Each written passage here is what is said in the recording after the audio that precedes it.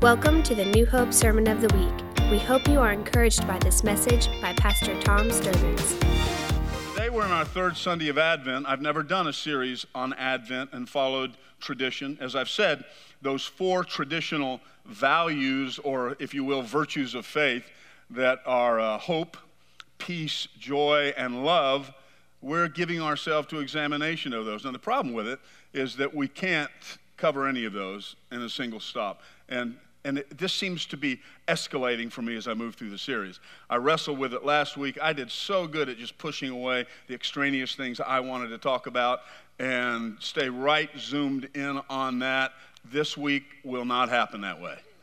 Just will not happen. I was in tears this morning, reflecting, worshiping with you, praying for people already who sitting here this morning who so desperately need joy. And the good news is right here in this building, in this service, before you leave, your joy can be reclaimed. You say, dude, you have a simplistic view of the complexities of life. You don't know my circumstances. You don't know my situations. No, but I want to declare this to you with great force. If you are a child of God, joy is never beyond your reach. I'm going to show you that from Scripture. I don't live simplistically. I don't think simplistically. I understand and I pursue understanding complexities of life. I try to never say to a person in pain, I really understand, because I'm not sure that I do. I will say, I want to walk there with you. I want to do anything I can to encourage you.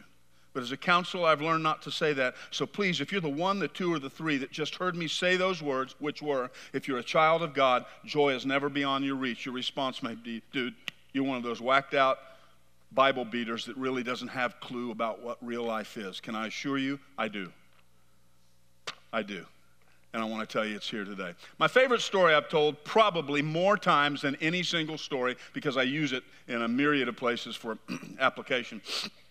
It's just my favorite little story. I think I read somewhere in sermon illustration book probably 40 years ago. I know when we were on that little island, I told this story. It just jumps out at me. So I've told this, and if you've been here anytime, you've heard it, but here it goes because it's Christmas and because it really works for this morning. There's a story of parents that had two children. They were about 18 months apart.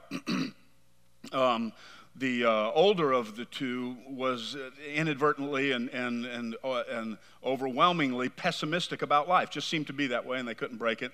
And the younger of the two was always optimistic. Just, this expected, just optimism abounding. Two children could not be any more in contrast. So the parents thought on Christmas morning they would use that as an opportunity maybe to balance the two, to bolster the one, and to adjust the other one more towards a center spot of reality. So they did this terrible experiment, and they bought the older child all of these gifts, just incredibly, really extreme and exorbitant gifts, and so and they only got one box for the optimistic child to open. And so the older child, the optimistic child, didn't open his. He was busy celebrating with the older one when he would open his stuff, and he was just so thrilled for all the stuff he was getting. But the older one would say, oh, it'll probably break. It won't last a week. Oh, it's made of plastic, Oh, well. And the parents were astounded. Now, they had one gift for the younger child, and he finally went to open his, and they put, of all things in there, horse manure. What a terrible thing. And they put horse manure, one present he had. So the optimistic child, he opens the present, tears away the bow, peels the wrappings, and it's a large box with a lot of horse poop in it.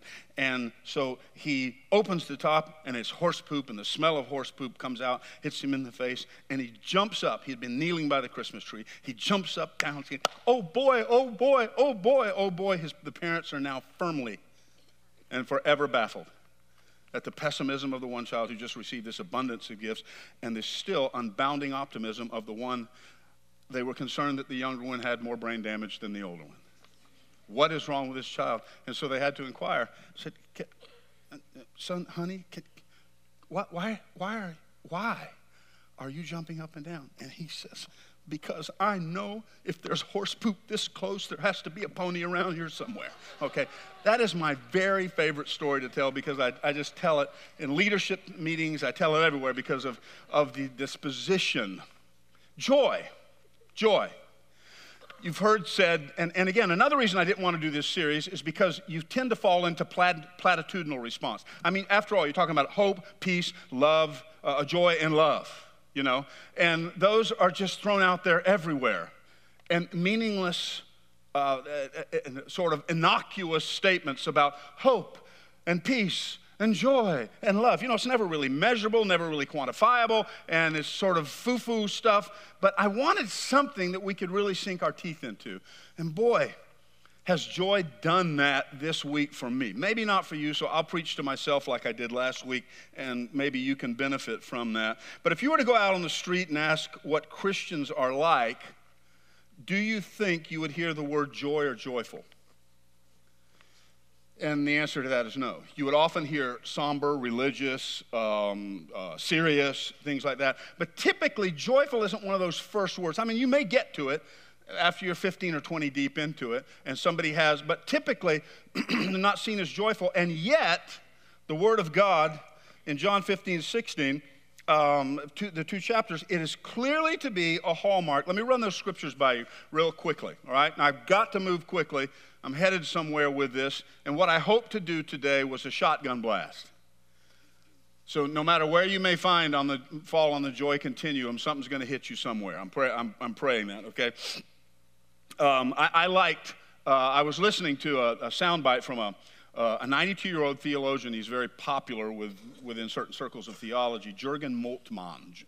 He's German, and he wrote the book, A Theology of Joy, and interestingly enough, his childhood, when he was 16 years old, he was pulled into service during World War II, still alive, pulled into service during World War II in Hamburg. And his experience was there was the Allied mission title to destroy Hamburg at the end of the war was called Operation Gomorrah. He said, you know, like as in Sodom and Gomorrah, a place of just evil. And he says, that's what they called my city. And he says, of course, it was destroyed and I was taken captive and all of that. But in that, this man writes on a theology of hope, and he makes this statement as I was listening to an interview when he was being asked about it about a decade ago. And he said this, he says, hope is an anticipation of joy the same way that anxiety is the anticipation of being terrorized or terror. Hope is an anticipation of joy the same way that anxiety is the anticipation of, insert whatever you want. He used the word terror, but you could use something negative or horrible, okay? And that is worth examining. That's worth going and looking at the word anxiety and anxious in Matthew 6 and Philippians 4, but I won't go there, okay? I've got to stay on track to what joy is about here. In John 15, listen, I'm going to read John 15, chapter 9, and then John 16, because it's the same sort of little speech or discussion that Jesus was having with his disciples. Jesus says, just as the Father has loved me, I've loved you. Abide in my love. If you keep my commandments, you will abide in my love, just as I have kept my Father's commandments and abide in his love. Now watch verse 11. These things have I spoken to you, that my joy may be in you, and that your joy may be made full. We get a little snapshot. This would be a good sermon right here to talk about abiding in God, because as we find ourselves abiding in him and the Word of God, God says your joy will be made full. So there's a first question there. Do you abide in the Word of God? Do you know God's opinion on the matters you're facing? Do you know God's opinion on the matters of your life? Do you know God's opinion on the very things that are coming in where there's a voice rising up that says you can't have any joy right now because of this, this, or this? I don't have time to hang there. That would be a good sermon, but that's not where we're going. Take that one home with you if you need it. John 16, just a few minutes later, he was speaking in the same gathering. Truly, truly, I say to you that you will weep and lament, but the world will rejoice. Now watch the flip on this. The world will rejoice, so you will grieve, but your grief will be turned into joy. He's talking about his death and resurrection. Whenever a woman is in labor, she has pain, but because her hour has come. But when she gives birth to the child, she no longer remembers the anguish because of the joy that a child has been born into the world. Verse 22, therefore, you too have grief now, but I will see you again, and your heart will rejoice, and no one will take your joy away from you. There's another sermon right from the lips of Jesus. Turn to somebody and said, Jesus said, come on, do this. If you don't turn and say it, then I'm going to preach that whole sermon. You're going to be here a very long time. So this is incentive. We're going to start over. Jesus said, tell them, no one can take your joy away from you. Now look back at them and say, thank you for telling me that. Okay, let's keep going. Here we go. I want to point out that joy, listen to me, joy will always be in contrast to something. Or more pointedly, as John Ortberg says, in spite of something. Joy just doesn't exist statically. Joy is always contrasted against something. Look it up in Scripture. It's a fascinating study. Let's continue on this path. One more I had to include, Acts 13, verses 50 and 52. But the Jews incited the devout women of prominence and the leading men of the city. I'm plucking this midstream. And instigated a persecution against Paul and Barnabas and drove them out of their district. But they shook off the dust of their feet in protest against them and went to Iconium. And the disciples were continually filled with joy and with the Holy Spirit. This is one of the first glances we get that the Holy Spirit is the bringer of joy. He is the Holy Spirit of joy. And the good news today is that the Holy Spirit dwells in you. Dwells in you. All right, let's keep going. Everybody say out loud, joy is from the Holy Spirit. I've got to give you these scripture. I know it's a lot today, but you stay with me. Romans 14, verses 16 and 17. Therefore, do not let what is for you a good thing be spoken of as evil. For the kingdom of God is not eating and drinking, but righteousness and peace and joy in the Holy Spirit. I love that. Romans 15, now may the God of hope fill you with all joy and peace in believing, so that you will abound in hope by the power of the Holy Spirit. By the power of the Holy Spirit. Let me tell you what scripture is absent here today. It's the one you should preach at Christmas. It's where the angels appear, and it's not, I didn't include it on purpose, but we're at Christmas, and joy is one of those, and it comes from the passage where the angels burst in on the shepherds, and they're about to tell them of great joy, and good news has come to you. But the first words they say is, fear not. See, here's the third sermon I want to preach. And I may actually, honestly, I may push aside what I had planned for the new year because this has so bitten me, and how people need joy as they face the uncertainty of a new year is to do about a 5 or 6 week series in January on joy. But let me tell you, here would be another sermon. Joy is fearless. Don't fear. Don't fear. I've come to bring you joy. Now the question is, why is joy fearless? Because it doesn't allow the circumstances that would inform my fear to be the final voice. It says I'm going to depend on the Holy Spirit to give me a view to my future, because, watch this, please listen closely. Now this is a bit more theological, but there's this, and I talk about it, about the already not yet. This isn't in my notes. Lord, help me not to chase this rabbit too far. But here's the deal. Timeline, Tom's timeline. I refer to it, here's my past. Here's my present, and there's the future. As far out in the future as I can think and reference is when I'm in the presence of the Lord forever. Okay? Hebrews chapter 6 says the Holy Spirit is the spirit of the age to come, the power of the age to come, who is living in the age to come, who gives us a taste of the age to come now. Why is that important? Because the Holy Spirit has the ultimate view, the ultimate beyond. See, for the believer, at the core of our theology, our hope comes from resurrection. Not just resurrection. We're going to hit this at Easter time like never before. I promised that last year and moved away, but we are going to. Not just the resurrection of Jesus Christ. Paul said that's a first taste of things to come and a certainty about us, but there is a resurrection coming for me. That is why I read at every funeral from the book of Thessalonians chapter 4. It says, we grieve, but we don't grieve like the rest of the world, because this is not the end for us. We have a hope and a joy. We will rise on the other side, and we will spend eternity with our Father. Our hope is is not defined by life. It doesn't stop here. There's a promise ahead in the age to come of an ultimate resurrection. Why is that important? Because that same Spirit, the Spirit of Him that raised Christ from the dead, dwells in me and will raise my mortal body at the end of the age to see my Lord and Savior with a brand new, made new body again and again. Why is that important? Because the Holy Spirit right now is in that age to come. The Holy Spirit right now is with Tom in a glorified body in the presence of the Lord. I'm not yet there yet, but I'm headed there. And it is that Holy Spirit that is there right now in the presence of the Lord with Tom in that ultimate realization of what God created me to be. Listen, I love C.S. Lewis' statement. He said, what we will be is essentially right now living a life as a statue. And at salvation, we only begin to become animated. Right there is full animation.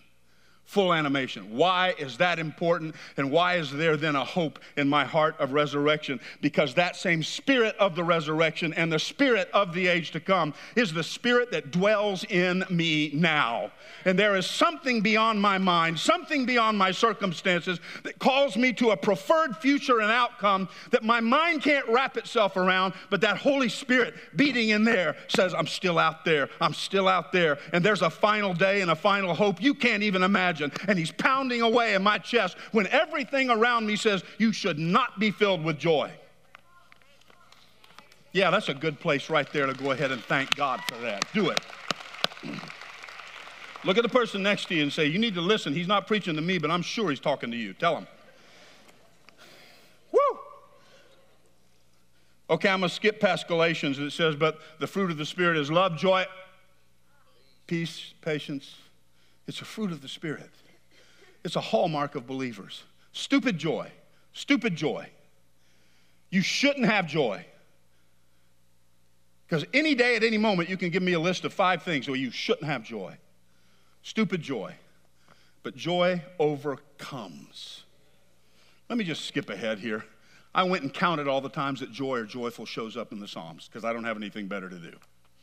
58. Of the 58, 48 of them, we're told to sing or shout for joy and with joy. So then my next question was, okay, is it with joy as though I'm shouting after I get joy or for joy as if I'm unto it? And I had this little fun because in the original language, whether you're coming or going, the same word is used because if you're going somewhere, you're coming from somewhere. So you understand it only in context. And I sort of morphed that in there. It says, wherever it doesn't make any difference whether I shout from it or to it, whether I'm coming from it or going to it. What's in between is I can sing or shout, and God says, joy will be mine. So let me ask you this. Do you worship? There's sermon number 4. Worshiping in the face of horrible realities. We studied just a few weeks ago from Ephesians chapter 5, the importance of gratitude. That's sermon number 5. How gratitude is attached to joy. How the grateful heart is grateful for not only the gift, but the giver. But that grateful heart displaces that. Listen to me. We read the passage that talked about addiction and drunkenness and this and that, and how poetically it's tied to, contrasted against being thankful. Negativity is an addiction that destroys.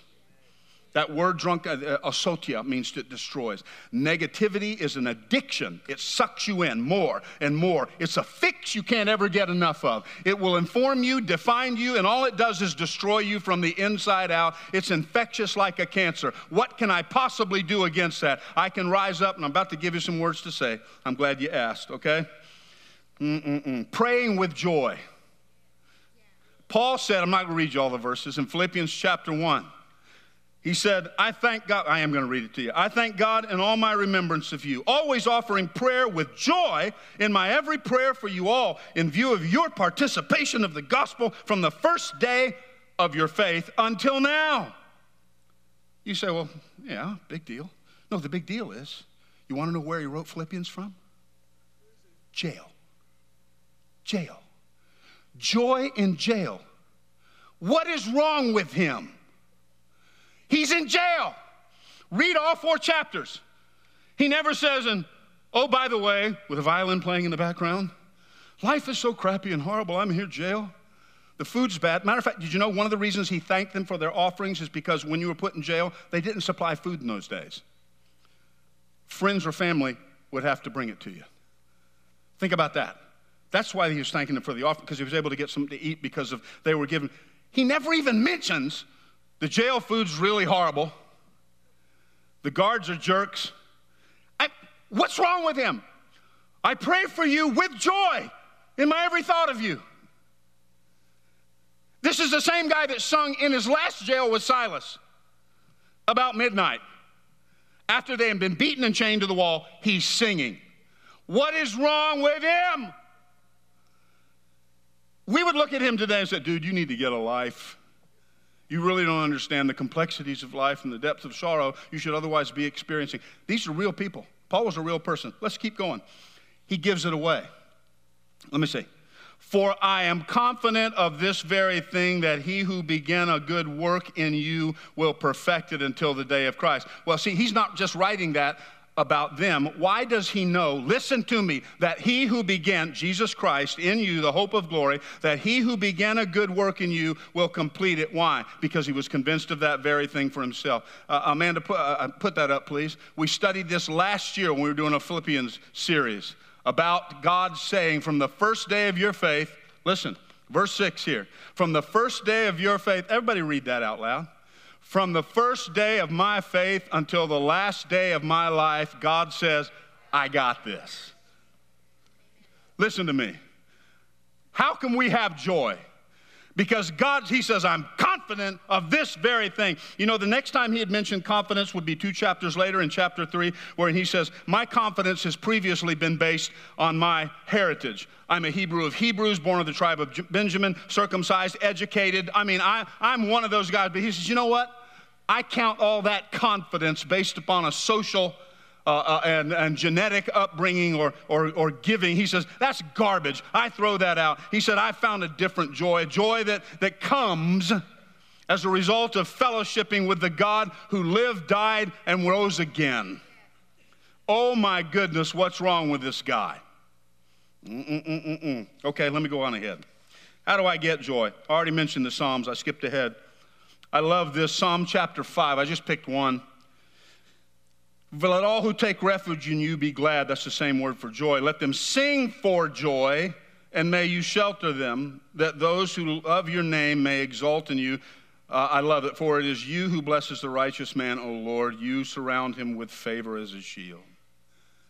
I love that. I love that. Let me exult in joy. Well, how do you get there? Now, here's where I want to end. 1 Peter chapter 1. And let me just interpret it along the way.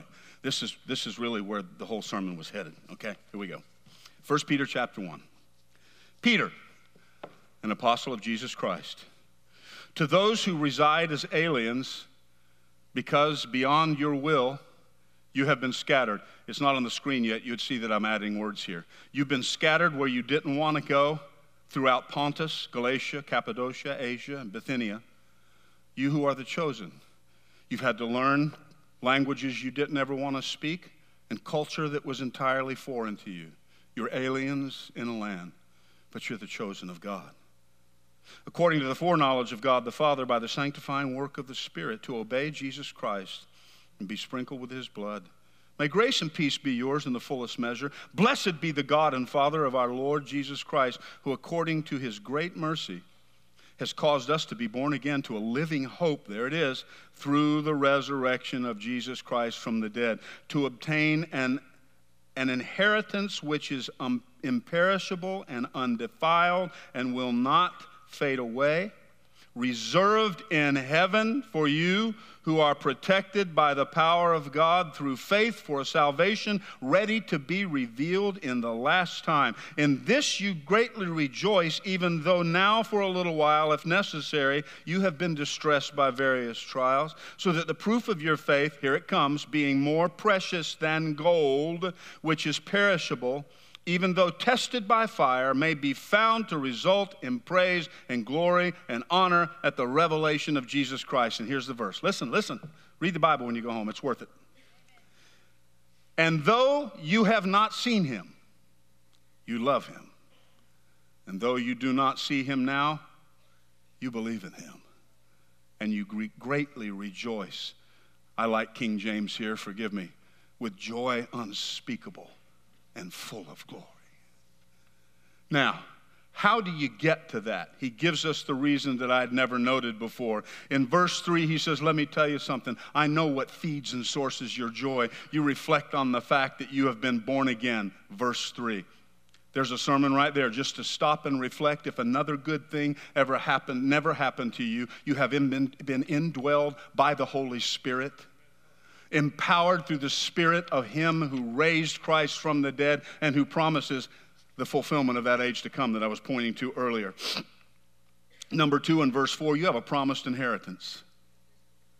Number 3, you're protected by the power of God.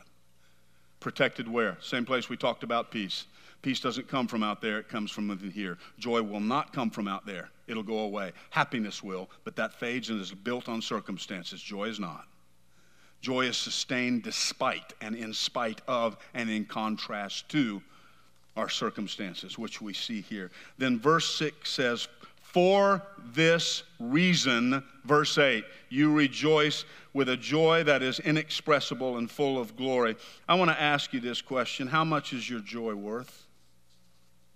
Well, what do you mean by that? What can buy it? What can buy it? You say nothing. It's all right. Turn a video recorder on for 24 hours. Take it everywhere you go, including when you drive in Sevierville traffic. Take a video recorder with you everywhere you go, including when you go into one of our seasonally overcrowded restaurants and you get cold food or a server that doesn't come back for 12 to 15 minutes. See, Americans can lose their joy in a minute because we're the most entitled people on the planet. We think we deserve and everything is owed to us. What's your joy worth? You say, well, wait. He says, your joy has been provided not by silver or gold, but the immeasurable cost of our Savior on the cross. It has been purchased. I love that. Psalm 51 says, restore to me the joy of my salvation, sustain in me a willing spirit.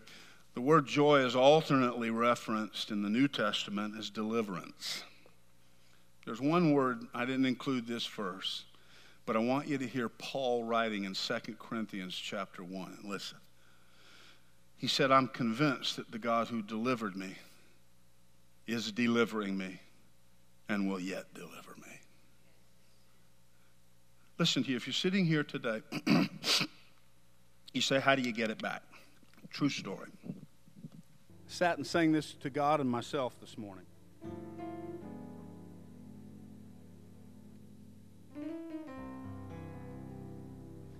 When I think about the Lord, how He saved me, how He raised me, how He filled me with the Holy Ghost, and He healed me to the uttermost. When I think about the Lord. Hey, Jody, where are you? I don't want all the musicians out yet, just Jody. Get up here, boy, and get that guitar. How He picked me up and turned me around. How He placed my feet on solid ground. It makes me want to shout, hallelujah. Thank you, Jesus. I know You're worthy of all the glory, of all of the honor, and all of the praise. Thank you for joining us for the New Hope Sermon of the Week. For more information about this podcast or other resources, visit newhopeonline.com.